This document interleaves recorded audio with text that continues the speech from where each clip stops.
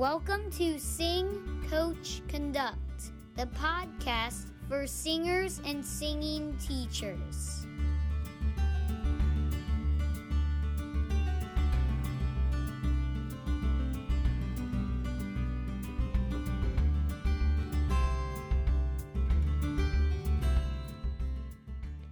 Hello, singers and singing teachers. Welcome to another episode of Sing, Coach, Conduct. I'm your host, Megan Farrison. What would happen if you were told that someday you may no longer be able to hear the music that has been at the center of your entire life? This is exactly what happened to my guest, Dexter Brigham. In this episode, Dexter tells the incredible story of his life, the good and the bad. His entrance into the American Boy Choir, his rebellious teenage years, and how his voice teacher and a heavy metal band saved him from himself. We talk shop about singing, opera, musical theater, and he opens up about his continual journey with Meniere's disease. You do not want to miss this episode. How did you decide you wanted to become a performer? I just love to sing. I used to love to sing when I was a little kid. And when I was 8 years old, I have a memory of telling my dad, my dad was putting me to bed, and I remember grabbing him by the shirt collar when I was really passionate about it, and I told him I really want to sing, and so he got me a season ticket to in my hometown in Princeton, Illinois. We had the community concert series. It was something that used to be back in the 70s and 80s. It was a series that was put together by Columbia artists where they would have these series of small concerts in just kind of small communities across America. And it was in our high school auditorium. And so he gave me a season ticket to that when I was 8 years old. And so we would go and we would see string quartets and we would see small ballet companies. And when I was 8, the American Boy Choir came to town, and so he took me to see it. Was your dad a musician? No, he's not a musician. He used to, he sang in a barbershop quartet when he was in high school, and he would sing in the church choir, but not really a musical guy. What about your mom? I don't know. I don't think she was terribly musically inclined. She and I got into a car accident when I was 1, and she was 28, and she was killed. And so I didn't really get a chance to learn what my mother's musical inclinations were.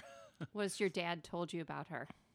Oh my God, so much. I mean, he was ridiculously happily married for 3.5 years. He was, and so he says all sorts of wonderful things about her. He still talks about her. And he's always done. He made a commitment really early on to never kind of burying those things and never not talking about her. So he's always talked about her a lot my entire life. So I do feel like I know quite a bit about her. But but oddly enough, her musical, that would seem to tell me that maybe she wasn't all that into music. Wasn't a very huge part of her life. Maybe I'll have to ask her brother or sister, my aunt or uncle, and see what they say. So your dad started taking you to these performances when you were a kid. Yeah, I just go to these shows, and I remember sitting in the there was a string quartet, and I remember at first I was interested in taking violin because I remember sitting in the front row, kind of watching them move their fingers. I remember kind of doing the fingering and stuff on my dad's arm or something when we were in the concert. But it was when the boy choir came along that things really took off for me, because during the concert, the conductor turned around and he said, "We're always looking for boys to join the choir, so if you know anyone who's interested, please let me know after the show." And so I jabbed my dad in the ribs, and I told him I wanted to do that. And so after the concert, he was the conductor. His name was Mr. Litton. He was kind of greeting people in the lobby, and someone tapped him on the shoulder and told him that I had wanted to sing for him, and so he just immediately extricated himself from the conversation, took me up onto the stage, and tested my ear, and then told me they'd be in touch. And I got invited to go out to New Jersey. The American Boy Choir, was a boarding school in New Jersey, in Princeton, New Jersey. So I went out there from one Princeton to another Princeton. I went out there, and I spent 3 days out there. It's a trial week where you kind of go and see if you like being at a East Coast boarding school. And I did. So when I went into 5th grade, I left home and I went and attended the American Boy Choir School I ended up being there for 2.5 years. I toured with them all over the country, recorded a couple of albums, and got to sing in all sorts of wonderful places. Got to sing in Lincoln Center, and I got to sing under Zubin Mehta's baton with with the New York Philharmonic, and some really cool experiences. Yeah. So you basically lived with this group, did you say, for 2.5 years? Yeah. Oh, wow. Did you miss your family? I did, yeah. I think every kid, goes through homesickness when you're at a boarding school. But there was 52 kids in the school between 5th grade and 8th grade, because the school only went through 8th grade because it was a boy choir, and at about 8th grade is when all the boys' voices change. I was there for 2.5 years, and it was really intense. We would have breakfast, and then we would have a 90-minute to 2-hour rehearsal in the morning, and then we would have our classes until the middle of the afternoon, and then we'd have a 2.5-hour rehearsal in the evening. So I was singing from the time I was 9 years old. I was singing around 4 hours a day, and then we were on tour for about 6 to 7 weeks out of each school year. We had a tour bus, and we'd go around the country singing concerts. So by the time I came back to public school in the 7th grade, I was pretty far along as a musician. I know it's been kind of debunked these days, but I remember that when I first read Malcolm Gladwell's book Outliers, and it talked about the rule of 10,000. It really resonated with me because I've always been a big proponent of making sure that everyone knows that I don't necessarily agree that there's much to do with talent. Because in my own career, people have been calling me a talented singer from the time I was a kid, right? But I don't think it was that. I don't think I was any more talented or less talented than any other average kid my age. I just think that I was singing 4 hours a day all the way through 5th grade and 6th grade and 7th grade, and eventually that adds up to something, Yeah. Walk me through what a typical day was like at the boarding school. So it was very posh. It was very like East Coast private school. Like the kids from the boy choir school tended to be like, East Coast money. Like there was a lot of like Porsches, like, kids coming to school and their parents dropping them off in Porsches. And, and the kids who would go from the boy choir on to Exeter or Lawrenceville Academy, so it was very much like a, posh, East Coast, and I was this farm kid, this like this small town kid from the Midwest, and there was a lot of kids like me from there. It was a really eclectic mix, really from all over the world. We had kids there from South Africa, from Haiti, from England. We had kids that had come to the school from everywhere to be a part of this, kind of. The American Boy Choir was kind of America's answer to the Vienna Boy Choir. So a day for us was, so we all had to wear uniforms every single day, and we would eat in a collective dining hall. It was very kind of Harry Potter like, where like we had a proctor and we had a headmaster. We had house parents who lived. They had a young couple that lived with us and took care of us, took care of our private lives. We had to stand whenever an adult entered the room, and we had to call them sir and ma'am. And so we'd have our morning rehearsal where we would do a mix of constantly doing. The school had 2 choirs. We had the chamber choir and the concert choir. The chamber choir was for the younger kids, and it was much more concentrated on ear training, sight singing, learning, how to sing in a choir, learning tempo and intonation, and how to, stay in the same key for, an entire piece. It's not something that is necessarily intuitive to an 8-year-old or a 9-year-old, let alone a group of 20 of them. And what would happen is then as you would progress, they would just kind of keep an eye on each kid, and one by one you would just kind of be tapped to start attending rehearsals in the loggia, which is a different room in the building, which is where the concert choir would rehearse. And then you would go in and you would start singing with the concert choir. And then when tour would come out, they couldn't take all the kids they couldn't take the entire concert choir on the tour. So you would wait for the list to go up. It's kind of like trying out for the team, like you'd wait for the list to be posted of who was going to go on the, might be a tour of the West Coast, or it might be a tour of the Southwest or the Midwestern tour, or, we go out for 3 weeks and yeah, they would post maybe like a 24 person choir that would go out for that. And this is after you were tapped. I find that's so interesting. You're like singing and then someone comes up and taps you and then you get to go into the next magical room. Yeah, it's about, it's really about just about sifting the talent. The kids reach a particular point and there's a need in the choir for maybe more second sopranos or more first altos. And so you would you just go into the other room and you'd start singing more difficult rep. And, because we would be singing, we did an album with Jesse Norman while I was there. Cool. We did an album with Michael W. Smith when I was there. We did the 1980, what is the 88, the 1988 Olympics. We did the True Colors. It's a real some people remember it. The young boy singing, "I see your true colors." That was us. That was the American Boy Choir. Oh my gosh, that's so cool. Yeah. What was Jesse Norman like?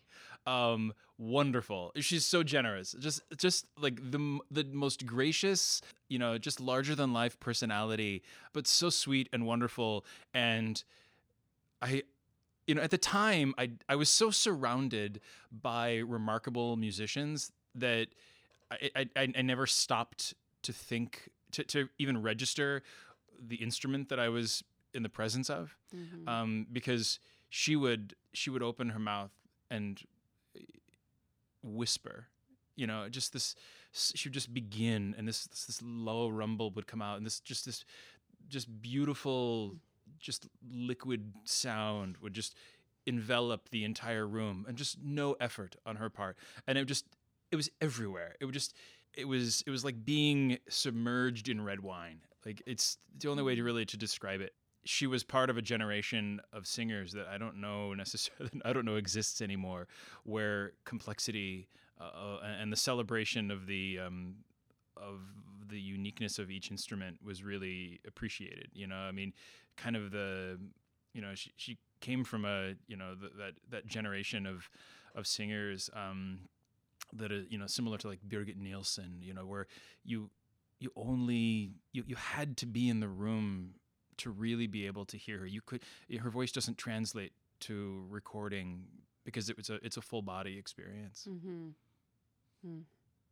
So were you in the group that recorded True Colors? Yes. I was. It was funny, and so like cool. it was so funny, like, because it was only years later when I would tell people about it that I realized that people knew what it was. Because at the time, as they brought us in one day and they gave us this little half sheet of paper that had this handwritten jingle, like it was just written in just handwritten piece of sheet music on and they had each one of us sing it a bunch of times, and then they took 8 of us and they put us on a bus and we went into New York and we sat in a studio for a morning and we sang it over and over and over again, and then we left and then we never thought anything about it. And then it was only like when I was like, I don't know, 11 or 12, and I would mention that to people and everybody would be like, "Oh my God, the True Colors commercial." Like, everybody knew what it was. And I was like, oh, maybe this is something I should mention to people more often. This is So at the time, you didn't realize, this was just your life. This is what you were doing. You didn't realize all the incredible experiences that you would look back on it and say, I met Jesse Norman. Oh gosh, no! Michael Like, I W. know, Smith. one day we went into New York, and we were supposed to sing with the New York Philharmonic, and we were singing the Chichester Psalms, and the Kaddish, and we went in. So a few of us had been selected to possibly sing the boy soprano solo in Chichester Psalms by Bernstein, and so we went into this room and we got taken into a small little side studio one by one, and we got to meet this very nice older guy who had each one of us kind of sing through it. And we got to hang with this very nice, very nice, kind older gentleman. And it was only years later that I realized that I got to audition for Lenny Bernstein. Oh my gosh. You're a 10-year-old, 11-year-old kid. You're not thinking about who these folks are. You're on stage at Avery Fisher Hall, and Zubin Mehta is just conducting a rehearsal, and you're there with everybody else who's in the rehearsal, and you're not thinking anything of it. It's only when you look back, you're like, oh my God, like how fortunate was I to at such a young age to have gotten those kind of opportunities. It sounds like perhaps you also didn't realize it because these people, just from how you're describing it, they didn't act like they were who we all know them to be. It sounds like there's some humility in each of these people, that they were just there, they were being themselves.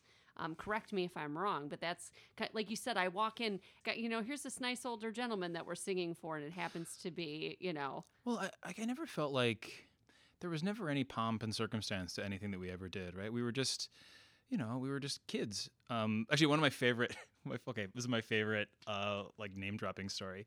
So, there's a really famous party that happened. So, Lady Astor, she was the heiress to the entire Astor fortune, the Astors who went down on the Titanic, and that they named Astoria, Queens after, and, the Astors. And so Lady Astor had her, I believe it was her 90th birthday. And we were hired to sing at her 90th birthday party.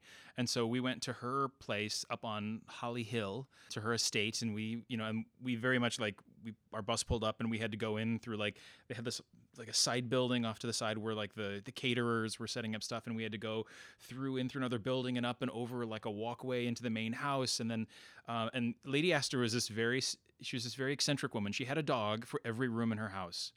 Oh, you're kidding. Yeah, I'm not kidding. And we actually had a dog in our dressing room, and they had to come and take it away because we were all 10 and we couldn't possibly function with a dog in our dressing room.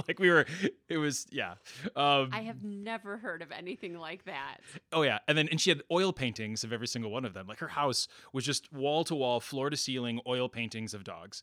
And so then they walked us through the house, and we came down onto the stairs, the main grand staircase, and we sang 4 or 5 numbers for her birthday party. And then we were asked to mingle. And so they just kind of sent us out into the room to have, various dignitaries pat us on top of the heads and take pictures with us. And I can look it up. I actually pulled it up and saved it, but I have a picture with me and 2 of my fellow choristers. And I believe the picture is, it's the whoever was the governor of New Jersey at the time, Malcolm Forbes and Donald Trump. Oh my gosh. That's just crazy. Yeah. Oh, so any of us can find this picture, or? Oh yeah, it's online. A little bit of with not too much searching, I found the picture, and I did save it to my computer so that I have it just because whenever you want it's just a funny picture to have of little 11-year-old me and Donald Trump. Yes. Did you get to talk to him? I think so. I don't remember. Mm-hmm. I mean, I got a picture. I mean, I'm assuming that I said something to him, but I don't have any memory of it. Okay. I just wondered. That's a really neat memory. So what happens after boarding school? I got really angry. I don't know whether it was maybe being away from my family or whatnot, but I started getting into a lot of fights. And actually, I was asked to leave the American Boy Choir School. I was kicked out for fighting with my roommates. And I started the next few years of my life were pretty rough. So what was the turning point? I got to stop you real quick because what happened? It didn't seem like it was always that way when you were in boarding school. So at some point, this anger started. Can you kind of pinpoint when that happened? I can't. I don't. My dad felt that it was just my way, that I didn't know how to tell anybody that I wanted to come home, and that was how I got it done. That I was just lashing out because I missed my family, that I didn't want to be there anymore. And this is 2.5 years in. Yeah, so this is in 7th grade. Yeah, okay. So I was 12 years old. Mm-hmm. I mean, also, just could have been, I was 12. Right. I was a 12-year-old boy, and I just had a lot of anger and had a lot of hormones, rushing through my veins. So 12 was when I came home and fell in with a pretty rough group of friends, and I got in trouble with the police for the first time when I was 12. And then I got in trouble for the second time when I was 15. So I was on probation twice before I was halfway through my teens. So it was kind of a big wake up call. But when I was 15, so those are kind of really rough times. I mean, I did a lot of things that is going to come in really handy once my boys hit their teens. I did a lot of things that are going to come in, where my boys are not going to be able to put much over on me, because I was doing a lot of stuff I shouldn't have been doing between 12 and 15. And I had a good time, but was not something you would recommend. No. See, my dad got divorced from my stepmother when I think the divorce was finalized when I was 13, and so it was just me and my dad through my teenage years. And he and I were really close, but he was a driver up in Chicago, so he commuted 2 hours to work, so he was gone, from 8 o'clock in the morning until 9 o'clock at night. And so I got myself to work. I got myself to school in the morning, and I took care of myself after school. So I was kind of on my own. I was very much a latchkey kid, during my teens. But before things really got bad, so when I was 15, I met a group of guys that asked me to be the lead singer of their heavy metal band. And at this point, this is my family completely threw up their hands, oh no, 'cause I grew my hair long, and I had this I was wearing a leather jacket, and they were like, oh, we've completely lost him now. But in reality, what happened was that instead of running around town getting in trouble, I ended up spending my last 3 years of high school sitting in a basement with a bunch of really, really committed musicians working on something that was really important to us, and growing as songwriters and as musicians. And really, it got me out of trouble. It was the most intense kind of musical relationship that I don't think I've ever had in my life. It was really wonderful. So, yep, I was the lead singer of Rival Kin for 3 years. And our big claim to fame was that we could play all of Poison's Open Up and Say Ah album, both sides. Yes. Oh yeah, both the A side and the B side of the album. Half the people listening to this will not know what that means, but I don't care. That is so awesome. So this thing that you would think, oh no, this is going to get you in trouble and you're going to be in this band, it actually ended up saving you. Oh yeah, it was absolutely great. I mean, these guys were great. They just wanted to play rock and roll, and so we played the 8th grade dance. We played proms. We put out a single called Clover Girl, and we played on the local radio. And I tell you, I go back to town. I'm not kidding. People ask us. We played it we got the band back together for a concert about, I don't know, 6 or 7 years ago, and everybody wanted to hear it. Everyone wanted us to play. Oh, play Clover Girl, play Clover Girl. It was here 25 years later, and all the girls that would show up to prom to listen to us, play Clover Girl, play Clover Girl, and we did. Oh my gosh, you want to sing a little bit of Clover Girl? I gotta know. No. I gotta know. I don't know if I can. I don't know if I can sing it anymore. Can I find it somewhere? I think we might have a recording. I think somebody took a video of the recording the performance that we did of it 5 or 6 years ago. I think when we played it down in Princeton, our keyboardist came back to town and she did a one-woman show. And so at the end, it was kind of a biographical thing. And so at the point in the show when she talked about her time with the band, we all came up on stage and we played Clover Girl with her. And so I think we got a recording of that, if we don't have the original recording, which was it was an awful recording that we literally made in the basement with a 4-track, a 1990s, an early 1990s model 4-track recorder. It was pretty basic. What was the influence for Clover Girl? I know we keep talking about this, but I have got to know. I've got to who wrote it and why? Why does the song exist? Well, I wrote it. It has exactly 4 chords in it. It's a wonderful little love song.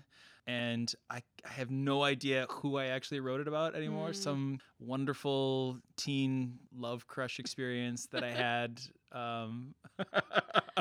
Oh, that's awesome. So, okay, so you're in the band, and about how old are you at this time?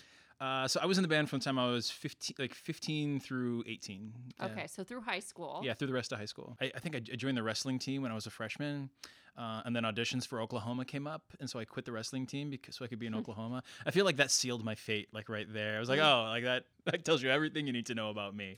I got to play Ike Skidmore in that production of Oklahoma. I mean, the one thing that was bad about, like, I was a terrible student in high school. Like I graduated high school. I think my GPA was like, I think I graduated with a 2.19 GPA. I was a really awful student. And like right around my junior year, like late end of my junior year, I started to really get scared.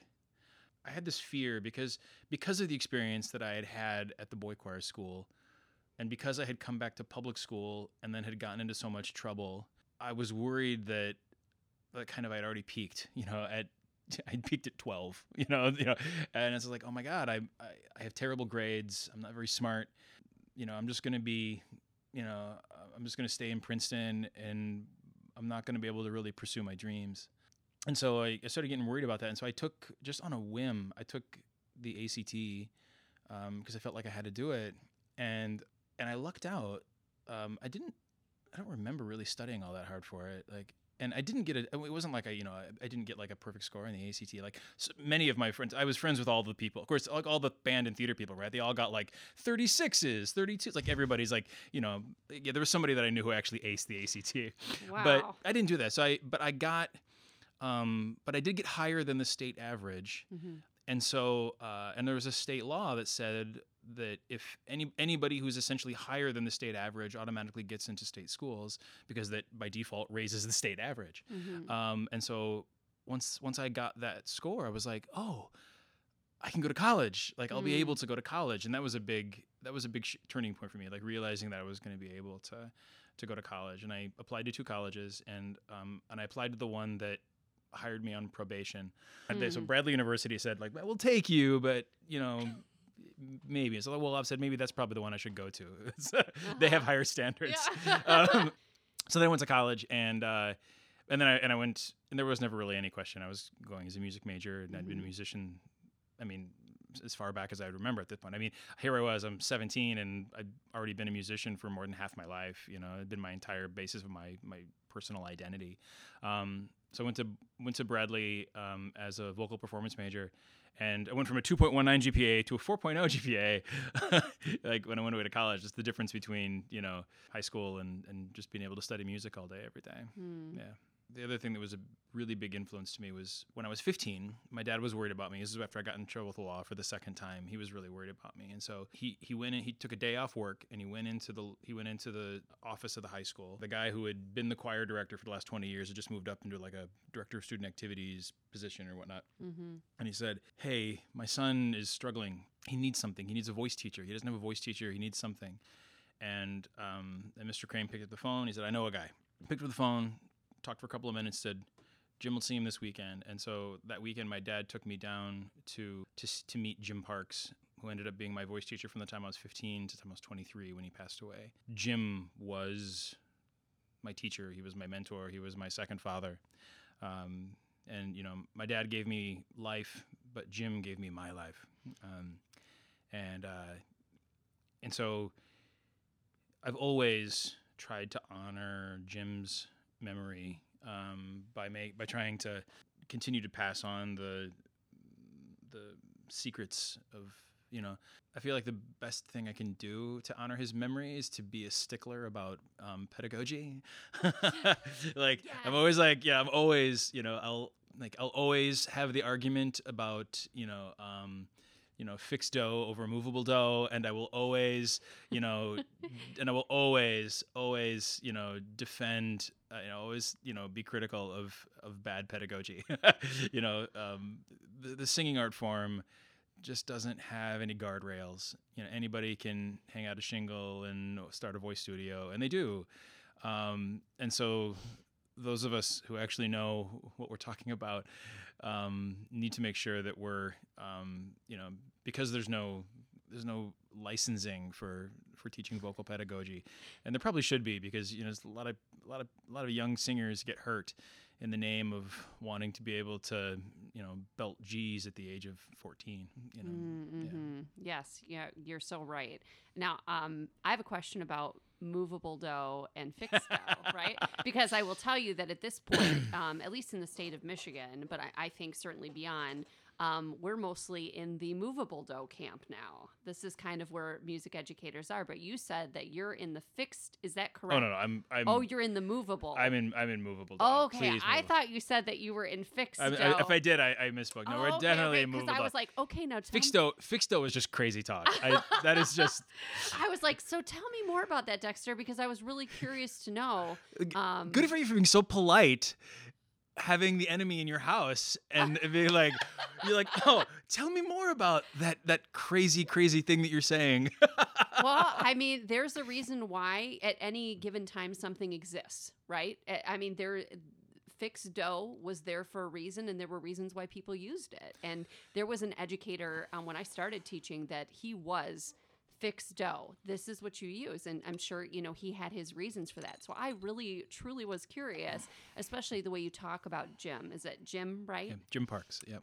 The way you speak about Jim with such reverence and love, I was like, I have to know. But now we're all in the movable dough camp. We're all in the movable dough camp. We don't need to worry about that. Because we all know how to count, and we all know our ABCs. So there's no reason to learn a bunch of nonsensical syllables. Okay, that's so funny. Yes, I can breathe again. So tell me more about Jim. What were like the top 2 or 3 lessons that Jim taught you? Oh man. Thank you for giving me the opportunity to say these things out loud. I have on my desk a piece of paper that he gave me about 3 or 4 weeks before he died. And on it says, my health is at the moment up and down, but here's some things that you can work on in my absence. And it's a list of just pedagogical suggestions, things like, dropping the soft palate and making sure that the epigastrum is free and that we don't lock down the epigastrum once understanding what the floor of support is, using the intercostals, and just the function of the intercostals and phonation. All of that doesn't, it's not very snappy. But the thing, his wonderful, really snappy phrase is, remember, I think the heart and soul of bel canto, which is what comes after, is governed by what came before. I think that's the thing that, and make haste slowly. Those are probably his 2 witticisms that are eternally applicable.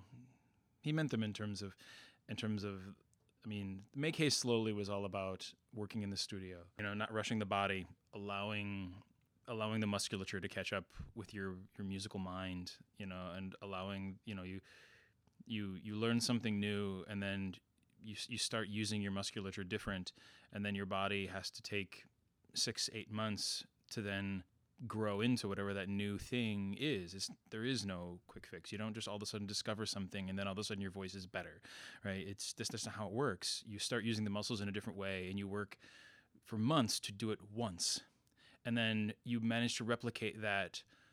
Maybe after 5 months you're doing it once every lesson, and then you're doing it twice every lesson. And over the course of a year or 2 years, you get to the point that then finally you're doing it when you're conscious, when you're thinking about it. And then eventually it becomes habit after years and years of work, And then once you've done that, then the instrument itself has to, when it doesn't have tension on a particular part of it, it can begin to vibrate in new and different ways, and the muscles can develop in new and different ways.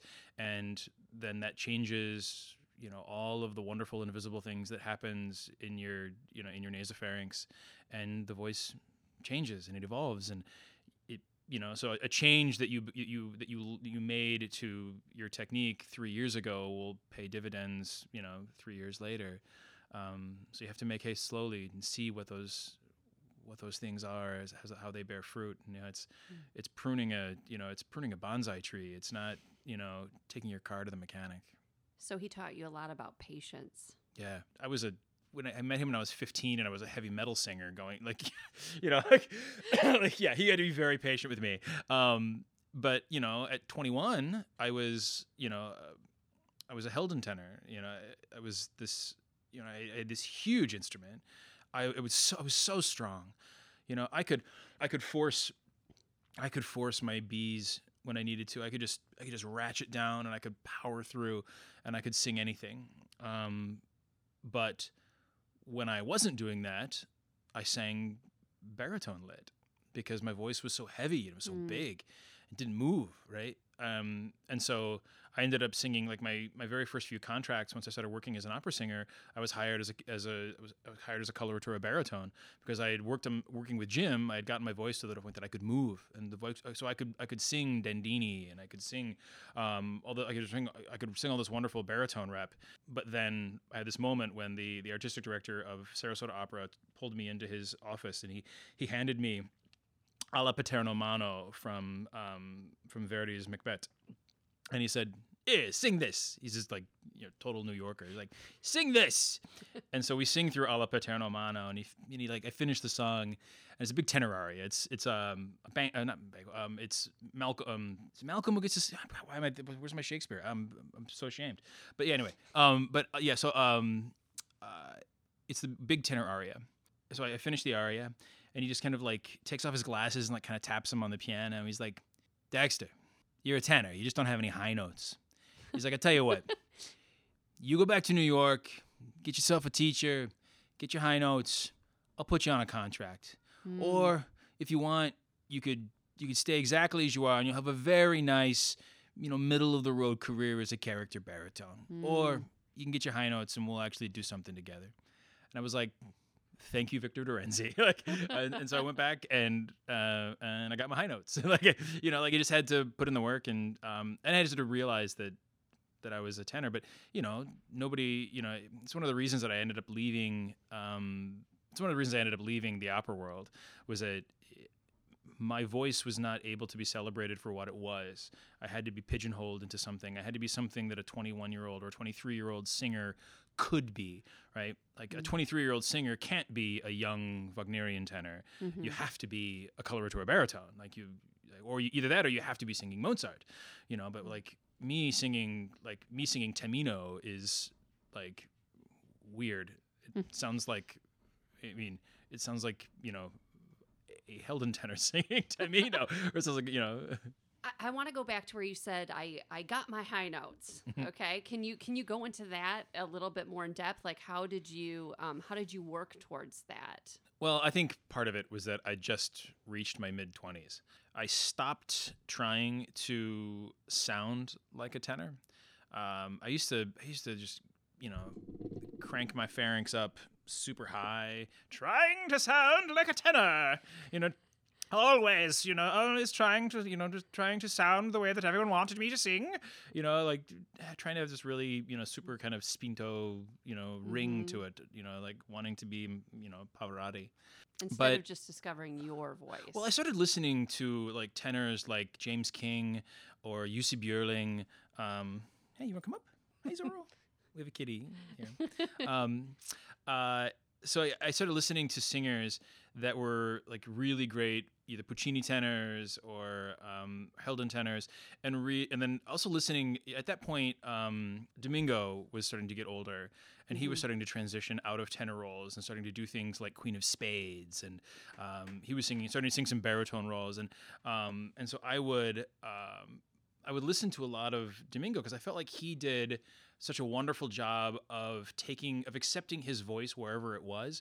And so the moment came when Domingo stopped. He stopped singing C's. He stopped singing B flats. He just started singing baritone roles. Stay towards his head when you pet him. Yeah. He gets very excited if you start touching the bottom half of him. So as long as you just pet the top, he's head bopping the microphone here. Yes.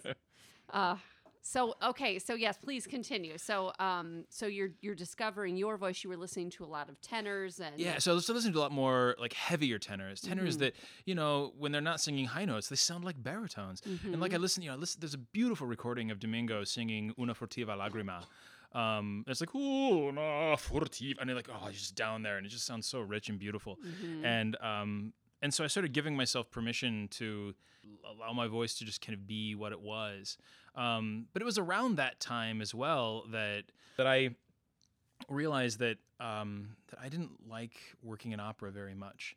One of the things that I found, two things. One, that the business of opera, or the creative art form of opera, is in a crisis. The easy punchline is to say that rather than being one of the creative arts, it's one of the recreative arts. Is that they're always trying to, every production of opera ever is trying to recapture some moment of grandeur that happened 100 years ago.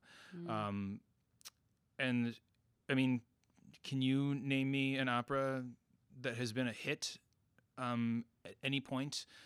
Like, what's the last new opera that came into the standard repertoire? Amal and the Night Visitors? Oh my gosh. Well, yeah, I was just thinking that any time recently that, let's say a university's put on, an opera, just because I have some students or former students who are now in college, they are always trying to modernize it now. They're trying to put a new spin on it. They're trying, so when you say new, it's not new. It's, right. No, it's. I mean, it's the same rep. Like, yeah. The rep doesn't, opera is not a forward-thinking art form. Like, all you do is study old composers. Like, there are no new composers. There's nobody who just composes exclusively for opera. They might write one, and the Met might do it once, maybe twice. Maybe you see the Macropolis Case, or Of Mice and Men, or Alban Berg's got a couple of atonal operas that we see. You have Wozzeck is, you see pretty often. But no one outside of the opera circle has ever attended a performance of Wozzeck, and most people haven't attended a performance of Wozzeck and enjoyed it because it's an atonal opera. It's really, really hard on the ears, right? So much about opera looks backwards, and even how we sort the singers and how we promote talent within opera is, you have to pay to audition. You have to match a particular type at a particular time at a particular age, and if you don't, you can't get work. The upshot of that is that the American operatic kind of talent system puts out some of the best young sopranos, the best young coloratura sopranos, and the best young coloratura tenors in the world. There's wonderful singers that are coming to the Met, but they all record very, very well because now it's a recording industry. But they're not, but yeah, it's another person singing the same role that you saw somebody else sing. You're just comparing singers doing the same song. What kind of art form is that when you're just plugging new singers into the same 500 arias over and over?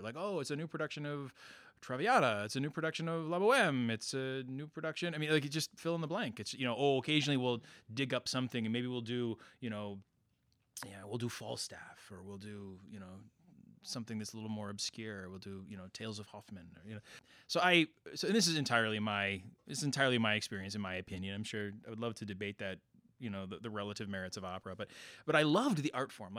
I loved the idea of the highest form of singing, singing as athletics.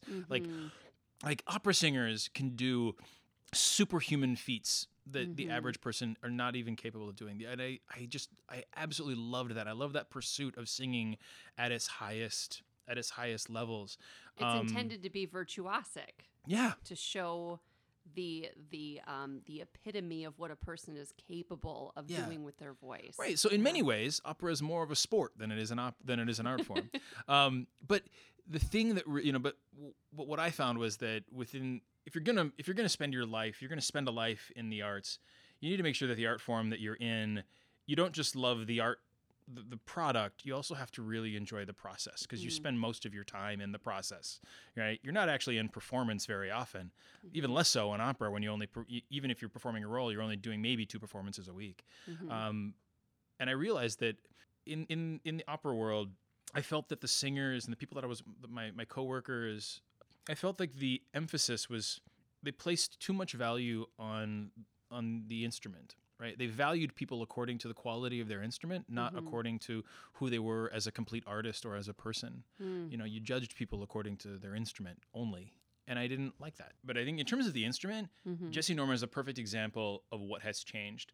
There aren't instruments like Jesse Norman singing in the opera world anymore because Jesse Norman's voice could not be captured in a recording studio. Mm-hmm. It was a 3-dimensional experience that had to be you had to be sitting in the third balcony of the Met. You listen to a Jesse Norman recording or a Birgit Nielsen recording, and it sounds very nice, and it's big and it's thick and it's complicated like a Merlot, Mm-hmm. but that's not what the experience is, right? It's when she opens her mouth and like just this sonic wave envelops your head and this sound cloud, it's a truly unique experience. It can't be replicated. You just can't record it in a studio, put it onto a CD, and then it doesn't matter how good the stereo is. You can't just turn up Jesse Norman on a CD and expect to have that experience in real life. Yeah. So this is what led you to musical theater then, correct? Yeah. Yeah. Because I started thinking like, well, I could, the thing I loved about musical theater was I remember I had this moment where I watched a performance of, what's his name? I always blank on his name. The guy who was on Law and Order. He was the original El Gallo in the Fantastics. Darn it, I always forget his name, and I love him to death. But he was the original Julian Marsh in 42nd Street. Oh, I can't. I'm just hoping it's gonna pop into my head, but it's not going to. I'm sure there are plenty of listeners that are like saying it out, right? when Like they they're yelling they're it gonna be saying it, which is great. Darn it. Anyway, so I remember listening to him sing Lullaby of Broadway, and he's not a great singer. He's not a bad singer by any means. He sings perfectly on pitch. But he's an actor. He's an actor. But he sings Lullaby of Broadway, and he sells it so hard. It's so. And I remember watching that, being like, if he can do that with the instrument that he has, Mm-hmm. like, why do I turn my nose up at musical theater, right? What the only standards of expression, of artistic expression, are the ones that I hold myself to. So I can take everything that I value about opera, about the standards of opera, about singing at very, very high levels. I just need to hold on to that and bring that with me over to musical theater. Mm-hmm. And so that's what I did. I went from being, like an apprentice at a regional opera house, making $100 a week, to all of a sudden being cast as a leading man on a national tour or something. All of a sudden, like, the paychecks got like way, way, way better. As in opera, I was like this heroic tenor, who, was my voice didn't match my type, and it was way too heavy for the literature I was going to singing. But you move over to musical theater, and they have a word for that. It's called baritone. Like, it's a baritone who has his high notes. And I was like, oh, like, can you, like, and so all of a sudden, like, all of these, like, I started getting all these, like, cowboy leading men, right? I started doing Calamity Jane and Unsinkable Molly Brown and Oklahoma, like, all these things where I just got to play these so all the Harvey Presnell and the Robert Goulets and all those, I started, doing a ton of roles. Darn it, my names are like just not with me today. Brian Stokes Mitchell. So Brian Stokes Mitchell was really big at that time, and my voice was very similar to his. So I started, doing a lot of the songs, a lot of the repertoire that Brian Stokes Mitchell sang, and I loved it. So it was great. I was a baritone. It was, and so then I started to see some really good success, getting work as a leading man. So there were more options available. There's just like a wider spectrum of what's available to you. Oh yeah, and you were seen for who you were and what you were capable of doing, instead of trying to fit into some specific category, which there aren't as many categories that exist within opera as they do with musical theater. There's much more going on there, right? Yeah, I felt like I was celebrated for what I brought to the table, right? Like when I came into the studio, when I came into a show, I had a certain set of skills as my voice, a certain set of skills as an actor, a certain set of skills as a dancer, or lack thereof. And I was simply accepted. People would find a particular role for me, like, oh, we'll put you into this role, and we'll embrace what's unique about you, and we'll let you make this role your own. And I found that with everybody, right? Like in musical theater, there's such range, of different types. And granted, I look back on it now. I look at it, and we can be, people are, and even me now, are equally critical of the musical theater world for being limiting in terms of types, in terms of physical type, in terms of vocal type, in terms of gender, in terms of body shape. We do such a terrible job in so many ways and times about representing the world as it actually is. But to be honest, compared to opera, I was like, this is the Wild West. This is fantastic. I felt so liberated. I mean, granted, let's be honest. Like, the reason that I felt so liberated is because I had fallen into an area where my specific type, as tall, baritone, white guy I looked like a leading man, and my voice matched my look, and so I started getting work. But within my own my mid-20s selfish world, I felt like I had stepped into a much more kind of a wider expressive world for what I felt like I brought to the table. Tell me about some of the roles that you played, because you landed some national tour stuff. Yeah. So the first national tour that I ever got was the second national tour of The Scarlet Pimpernel, which was it's a Frank Wildhorn musical by the same guy who wrote Jekyll and Hyde. So it's this kind of, so Jekyll and Hyde is this gothic rock opera kind of show, and Scarlet Pimpernel kind of follows up on that with this. It's supposed to be like a swashbuckling action adventure story. Scarlet Pimpernel is actually it's like a proto Batman character. The book of the Scarlet Pimpernel it's about this dandy, this rich member of the English aristocracy who pretends to be a dandy, he's just a fop, who's a brainless fop, but really him and all of his friends are, on the weekends, they're going into France, and they're fighting they're fighting with the French, and they're helping people escape the French Revolution. And so they're like, it's where kind of Batman comes from. And so I was one of the League men. I was the understudy for Percy. Percy is the Scarlet Pimpernel. And so it's just kind of this swashbuckling action adventure story. And to be honest, it is a terrible show. Like, it's a lot of fun. And some of the music is really fun, but the book, like, the way that Frank Wildhorn writes his plays, that he just kind of writes the score, and he writes this really fun, awesome score. And then he kind of goes around until he finds someone who will write a book for him. And then they kind of write the book and the script, and they kind of make it work. With Pimpernel, that happened multiple times. Like, they opened on Broadway with one version of it, and it kind of was with Douglas Sills in the lead role, in the title role, and it was kind of, and I think at the time it took itself very seriously, and so it was this swashbuckling adventure, and then they closed it and they reconfigured some of the things, and they rewrote the script, and they reopened it as like a tongue-in-cheek comedy where it was a little bit more self-aware. And then they closed it for that, and then they opened the tour. And so we got this like weird mishmash of all of those things, and so our show had no idea like what it wanted to be. So we kind of played it for laughs, possibly a bit too much. And so it was an interesting tour. It was my first time living on the road, and I met so many of my closest friends. The guys, like my all three of my groomsmen were on the.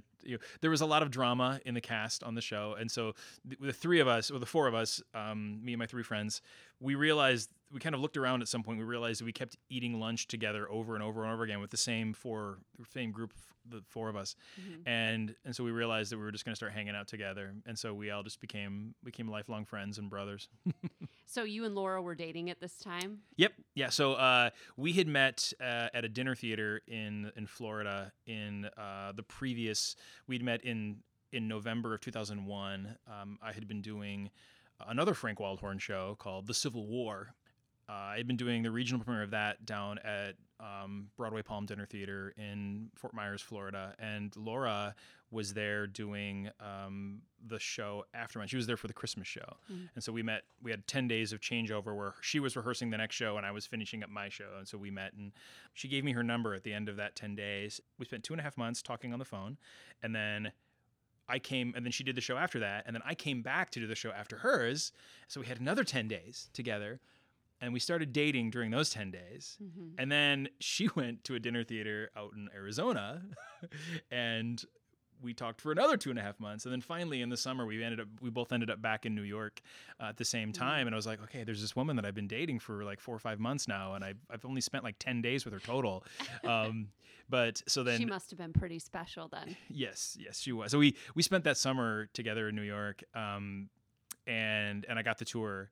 When I was on Scarlet Pimpernel was when I decided I was going to propose to her. So we finished the Scarlet Pimpernel. I came home, and then the weekend after I got back from Scarlet Pimpernel, I couldn't hold it any longer, and I proposed to her. I asked her to marry me. Yeah. Oh, that's awesome. Now you also were in Kiss Me Kate. Right? Yeah. So that was a year later. So so we got engaged in November of 2002, and we right around then was when we started our little theater company in our living room in New York. And so me and the 3 friends that I had made on the tour, and Laura and a couple of other people, a guy who was a music director that I knew from Sarasota Opera, and a friend of Laura's, we all started this little theater together, this little theater company. And we all started looking for a place that we could do shows when we were in between jobs.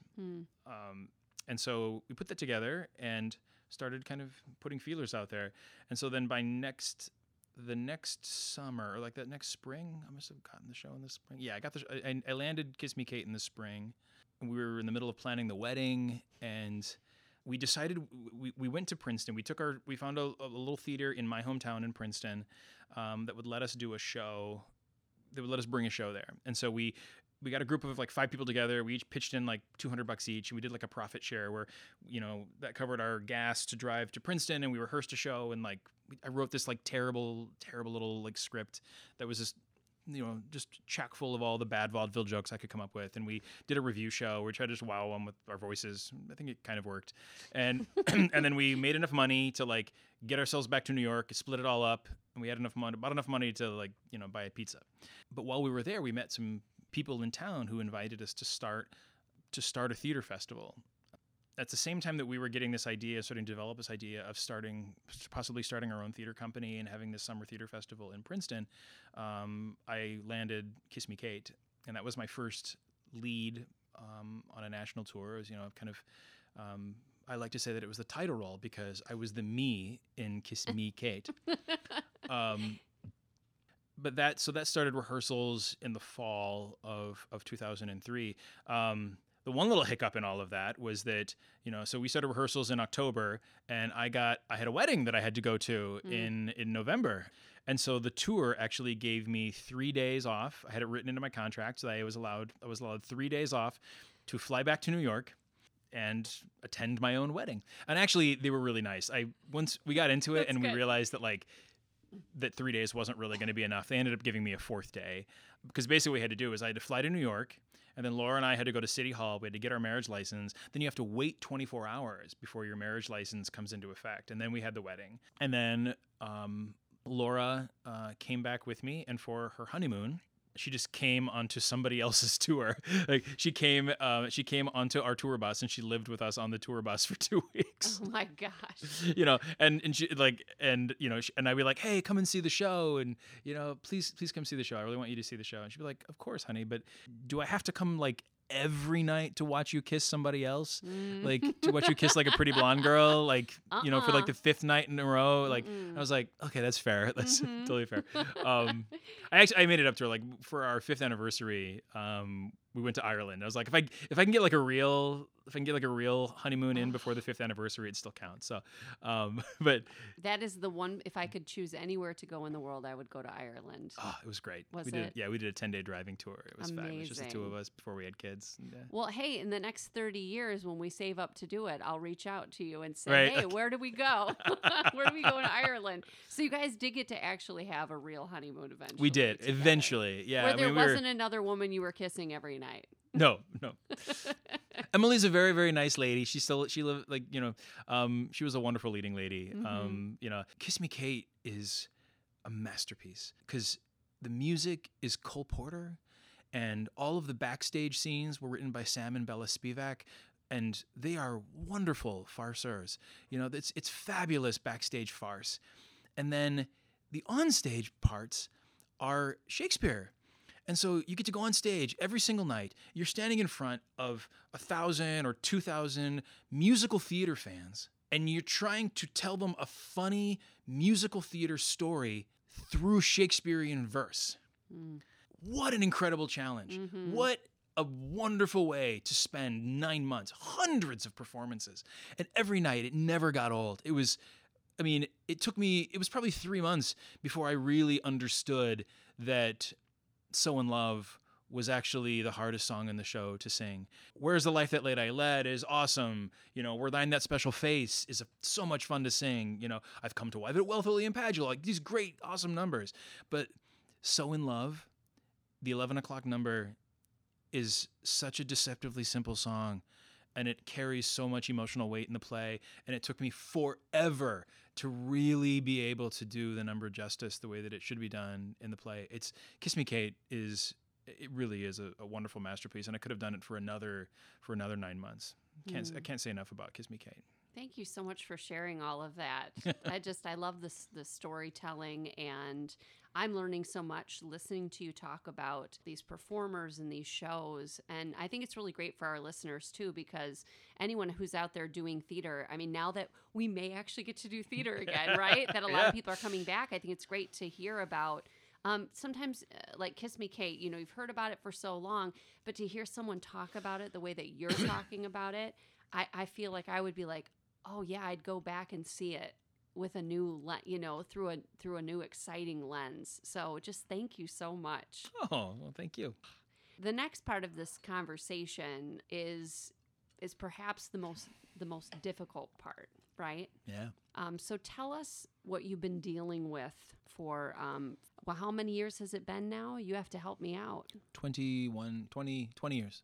So at exactly the same time that everything was going right in my life, in the fall of 2001, same time I met Laura, the same time that I met the guys who would become my closest friends. We started our theater company when I started seeing success as a performer. At exactly the same time, I started having trouble with my hearing. And at first I didn't know what it was. I was preparing to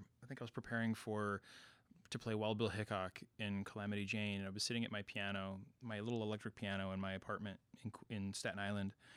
And I remember I was playing my melody. I was just practicing my melody. I was playing the melody, and I thought something was wrong with my piano because I would play the note, and it would play the note, and then it would shift. The tone would shift about a quarter tone. So it'd be like, just a little tiny bit every time I would play it. And I thought something was wrong with the piano. And then I started having these periods for like 3 or 4 days at a time when I couldn't hear. I couldn't hear very well. Things were very, very muffled. And it was hard for me to, I realized as the time went on that when I was singing, I wasn't singing what I thought I was singing. For a few months, it worked out okay, where I didn't really, these flare-ups didn't happen very often, and I was able to manage them through diet. But what happened was there was a moment when I got cast as Johnny Brown in The Unsinkable Molly Brown, and I had a really bad flare-up, and I was working at this dinner theater, and I had to go on. I was doing 9 performances a week, and all of a sudden, I would go out and I would sing the show, and the audience wouldn't respond the way that they always responded. And something was off. And, different shows, different days, different audiences. Different audiences respond different ways, but it got to be pretty consistent. I realized that I was singing out of tune. I wasn't singing on pitch. I was getting to my high note, and my high note was a quarter tone off, or I don't know how, I couldn't even hear it really. I thought I was singing a note but was coming out with something entirely different. Did someone tell you that? Because you were not perceiving it? Yeah. You perceived that something I was with kind the of perceived audience. it. I could kind of tell, but I did kind of have people tell me, no, that's not what it is. And I would try to record myself. It's so hard to try to figure this out, when you can't actually hear. How did someone approach you with that? To be honest, they didn't. The theater just avoided the subject. I think their idea, the approach that they took was they would just kind of put their heads down and endure the rest of my contract. Needless to say, I never worked for them again. They probably could have dealt with it a little bit better, maybe. And maybe I could have dealt with it a little better. I think I didn't really, I tried to hide it. I felt so ashamed. I felt flawed.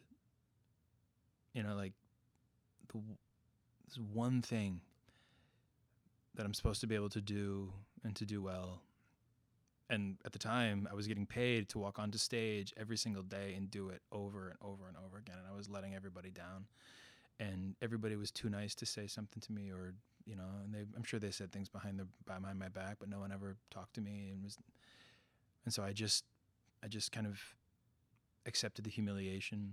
And actually, this was before Kiss Me Kate. So I did.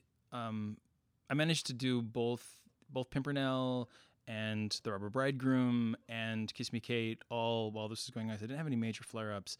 They happened so intermittently, but I knew that it was coming, and so I kind of leaned into this new company that we had created. When we founded Festival 56 and we had the first season of that, I kind of stepped forward and really tried to take the reins of that company in terms of becoming the artistic director and getting into producing and doing more producing and directing, and trying to have less of my entire sense of self-worth be tied up in my success as a performer, as an artist, being tied up in my instrument, because I knew that my hearing was not going to be consistent. So what ended up being is I have something called Meniere's disease, and they don't know what causes it, and there is no cure. And it causes tinnitus, ringing in my ears. It causes feelings of fullness in the ears. Causes temporary hearing loss. So it's cyclical. My hearing gets better, and then it gets worse, and it gets better, and it gets worse. But overall, there is a long-term degradation. My hearing is constantly getting worse. It also causes periods of vertigo. So I get vertigo attacks every so often. The vertigo hadn't been, for the first 15, 17 years of living with this, the vertigo was never really much of an issue. I'd have one attack maybe every year, and it wasn't too big of a deal. It's gotten a lot worse in recent years. I would have attacks here and there, but I shifted my career away from performing after Kiss Me Kate. I became a producer. I started running Festival 56. I spent 12 years at the helm of Festival 56, and for the most part, my hearing didn't really factor into it anymore. It wasn't something that I intentionally shifted my life. And I could still sing. I could still perform. I played Jesus in Jesus Christ Superstar in 2008. I did Annie Get Your Gun, in 2011. I did Feltzig in Drowsy Chaperone. So I've done, I did The Pharaoh and Jesus Christ Superstar in 2013. And so I continued to perform on a pretty regular basis. I was able to sing, no problem, sing at cabarets and whatnot. And even when I came up here to Midland, I did a show in 2016, I think in February of 2016 was, I did a concert with Jim Homeyer and Ann Russell-Lutensky. And that concert ended up being my last time that I performed publicly, because that was in February, and a few months later something happened in the summer of 2016, and I hit a tipping point with my hearing, and the degradation of my hearing accelerated very, very quickly after 2016, and I've gone from being basically a hearing person who had some hearing loss, and I wore a hearing aid in one ear, and every so often I would have some trouble here and there. But for the most part, I'd go months and months and months. And I was basically, it was a fact about my life, but it wasn't really a major issue. But from 2016 forward, I have absolutely been a hearing disabled person. I have had to, adjust my life accordingly. I wear 2 hearing aids now. I probably have, 70% loss in one ear and maybe, 40 or 50% loss in the other. And I've been there, the periods when I'm able to listen to music have been few and far between. I can't really listen to music anymore. There was a night in early April, May, beginning of May of this year. I realized I could hear okay, and so I turned on Pandora, and I just let Pandora play all night. And I haven't been able to hear anything since. I haven't been able to listen to music since. Help us to understand what it's like when you're trying to listen to music. What do you just don't hear it, or you perceive it in a certain way? Can you describe it? People think of hearing loss as things sound more quiet. You're just kind of perpetually turning the volume down on something, and it couldn't be farther from the truth. You lose certain bandwidths, you lose certain pitches, so you might lose the top part of your range, you might lose some of the bottom parts. It's unique to every single person, and hearing aids are designed to kind of backfill that. You amplify just that portion of it or whatnot. But at some point, and I don't know if this is the same there's different types of hearing loss. There's hearing loss that comes from damage, from like repetitive stress damage, or just being around loud noise, machinery and stuff. There's hearing loss that comes from old age. There's hearing loss that comes from different sicknesses, or and Meniere's is just a particular type of hearing loss. It tends to be different from age hearing loss. Age hearing loss tends to be higher frequencies, whereas Meniere's tends to be lower frequencies. So it's harder for me to hear men's voices. It's easier for me to hear and understand women's voices speaking than it is for men's. Okay. But when I listen to music, for the most part, my brain doesn't process the pitch. So I can hear the pitch, but I can't tell what pitch it is and how it relates to other pitches. So I just hear noise. It kind of turns into just sounds like someone banging on a piano. I can't make sense of it. If I have somebody who's singing a clear melody, I'll be able to discern the melody. I can figure out, a lot of times I can figure out what key we're in, and then I can anticipate. If I know the song, I can anticipate. I know in my head what it should be. And so when it happens that maybe it sounds a little different, but in my head, I can be like, I know what that actually is, even though I'm not hearing it the right way. And it can help me, just kind of be able to enjoy something. It's funny, I have actually started playing songs in my imagination now because it's better there. Like I can turn off the radio and I can just play a song that I love, start to finish in my head, because my memory of it, because I don't have access to the real thing anymore. And I don't know where it's going to end. I don't know if I'll end up stone deaf. It's entirely possible. We're in my family, we keep talking about that we're definitely feeling the pressure to learn ASL in case we need it, feeling the need to learn how to lip read, because lip reading is just so much easier in terms of surviving in a hearing world. I wondered how much of that you're doing right now as we're sitting across from each other. I realized sometimes I was speaking.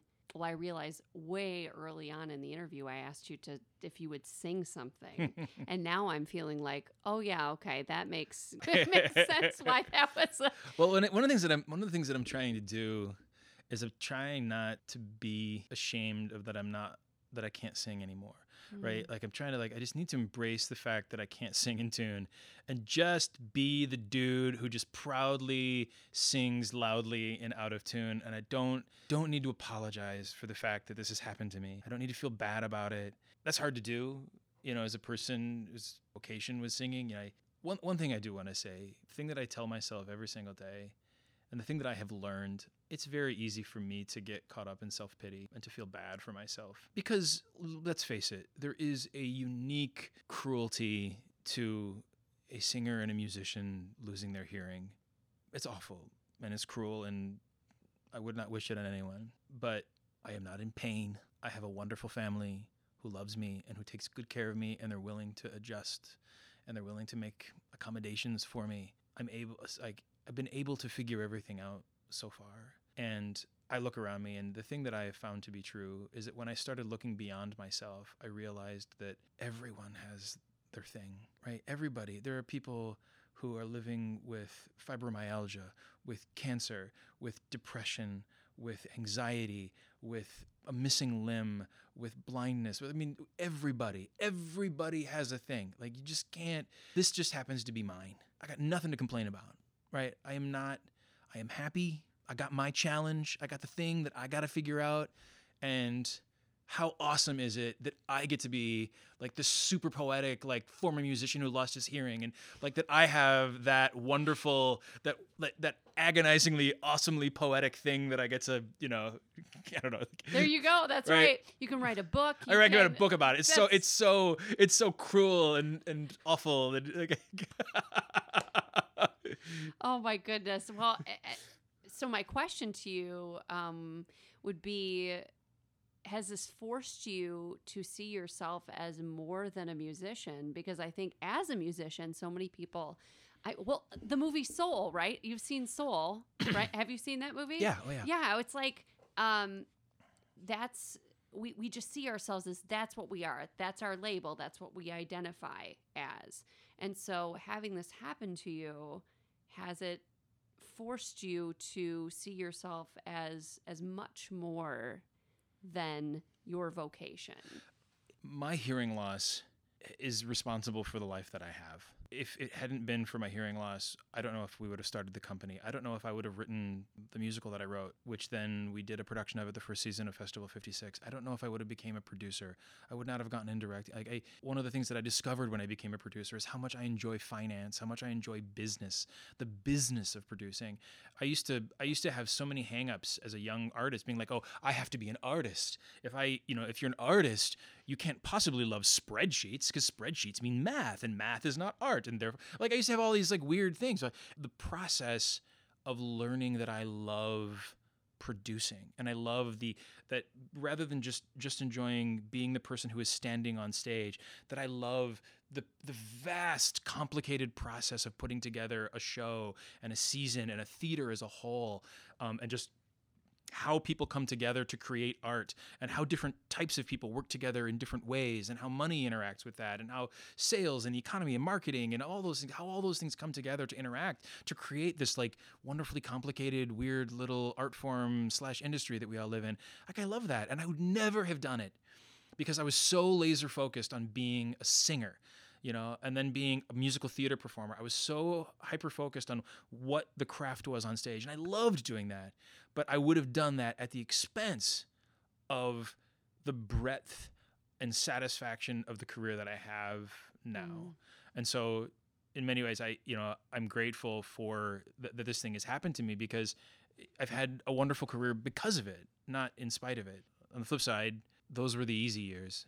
I've lived through the 20 easy years of my hearing loss, and right now I'm gearing myself up for the hard part, figuring out how to continue to be a theater artist as a person who has a severe hearing impairment. How do I run a theater? How do I direct theater?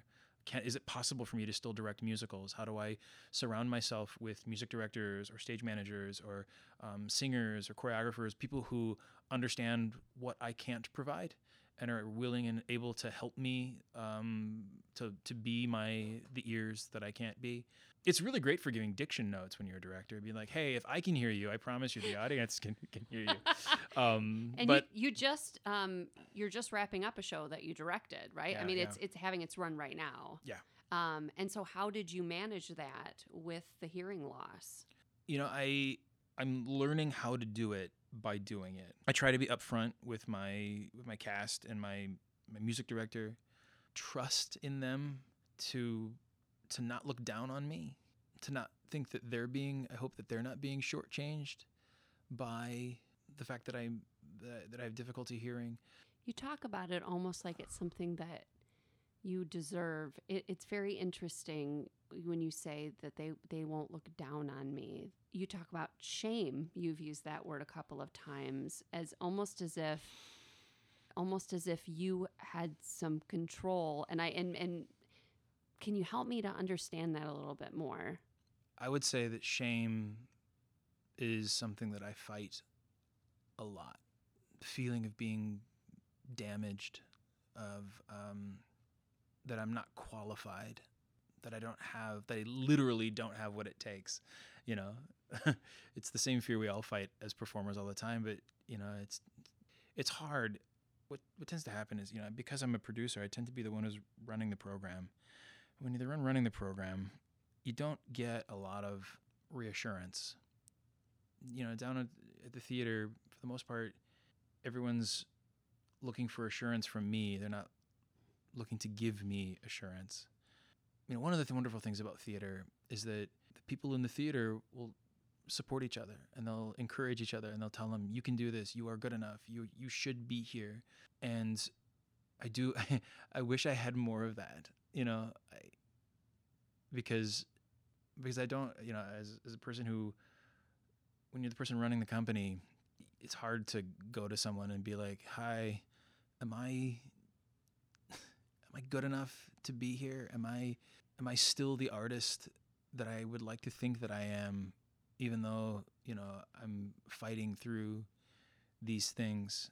Am I seeing what I think I'm seeing when I'm giving you these notes? Am I, you just keep fighting, right? You just get up every day, and I'm committed to finding a way forward. The encouraging thing is that I feel like we've been successful so far, that I look at the shows that we've put up. We've done 2 shows so far at Cornwall's Dinner Theater in my new position there, and I look at the shows, and I kind of stand back and also like listen to people talk about the shows, listen to the patrons' feedback, and the owners telling me what their experience is like, and the actors. And the one thing that I have that helps is that I have hundreds and hundreds of shows in my rearview mirror, so I know what a good show looks like, even if I can't hear it. And to be honest, I know what good singing looks like, even when I can't hear it. I don't have to hear the exact pitch. I know from watching someone sing and hearing what I can, I know whether or not I can listen to an audition, and I might not be able to. I can't even tell what key that they're in, but I know if it's a good audition or not because I've seen, 10,000 people audition. So that's helpful to be able to rely on just that. That muscle memory, just having a lot of years of watching people perform to rely on. You are such an incredible human being, and I'm so grateful that you're sharing all of this. To be honest, I don't get a chance to say these things out loud, like at all. So it's really, thank you for giving me a chance to, unload. I'm so honored to be sitting here with you. I mean, you shared so many things. And Dexter, I'm so thankful for how honest you are about when you were young and your struggles, and you're not trying to hide any of that. And now that you're going through this, and I'll call it a terrible thing, because it is, like you said, it's such ironic, like cruelty, right? It just feels so cruel, but you are taking it, and you are still bringing so much joy into the world. And I know you're doing such great work. People who aren't suffering what you are suffering are not doing the things you're currently doing with what you're dealing with. For you to acknowledge that, you wouldn't be a producer. You wouldn't be doing this. Think of the lives that you have changed through that, and the empathy that you have, because you have suffered and continue to. And I can see that you're taking that, and you don't want to see other people suffer. You want to help them. And who knows, maybe all of that would have happened. Maybe you'd be that same person, right, if this had never happened, but you're not looking at it that way. So I just want to thank you for everything that you're doing, and thank you for being so vulnerable and sharing this. It has been an experience to listen to you. Thank you. Is there anything else that you would like to share? Well, let's just come back to the late, great Jim Parks and remember to make haste slowly, and what comes after is governed by what came before, because I think that is a universally true thing in life. Thank you, Dexter. Thank you. Thank you for listening to Sing, Coach, Conduct. If you enjoyed this episode and would like to hear more, please subscribe to the show by clicking the subscribe button.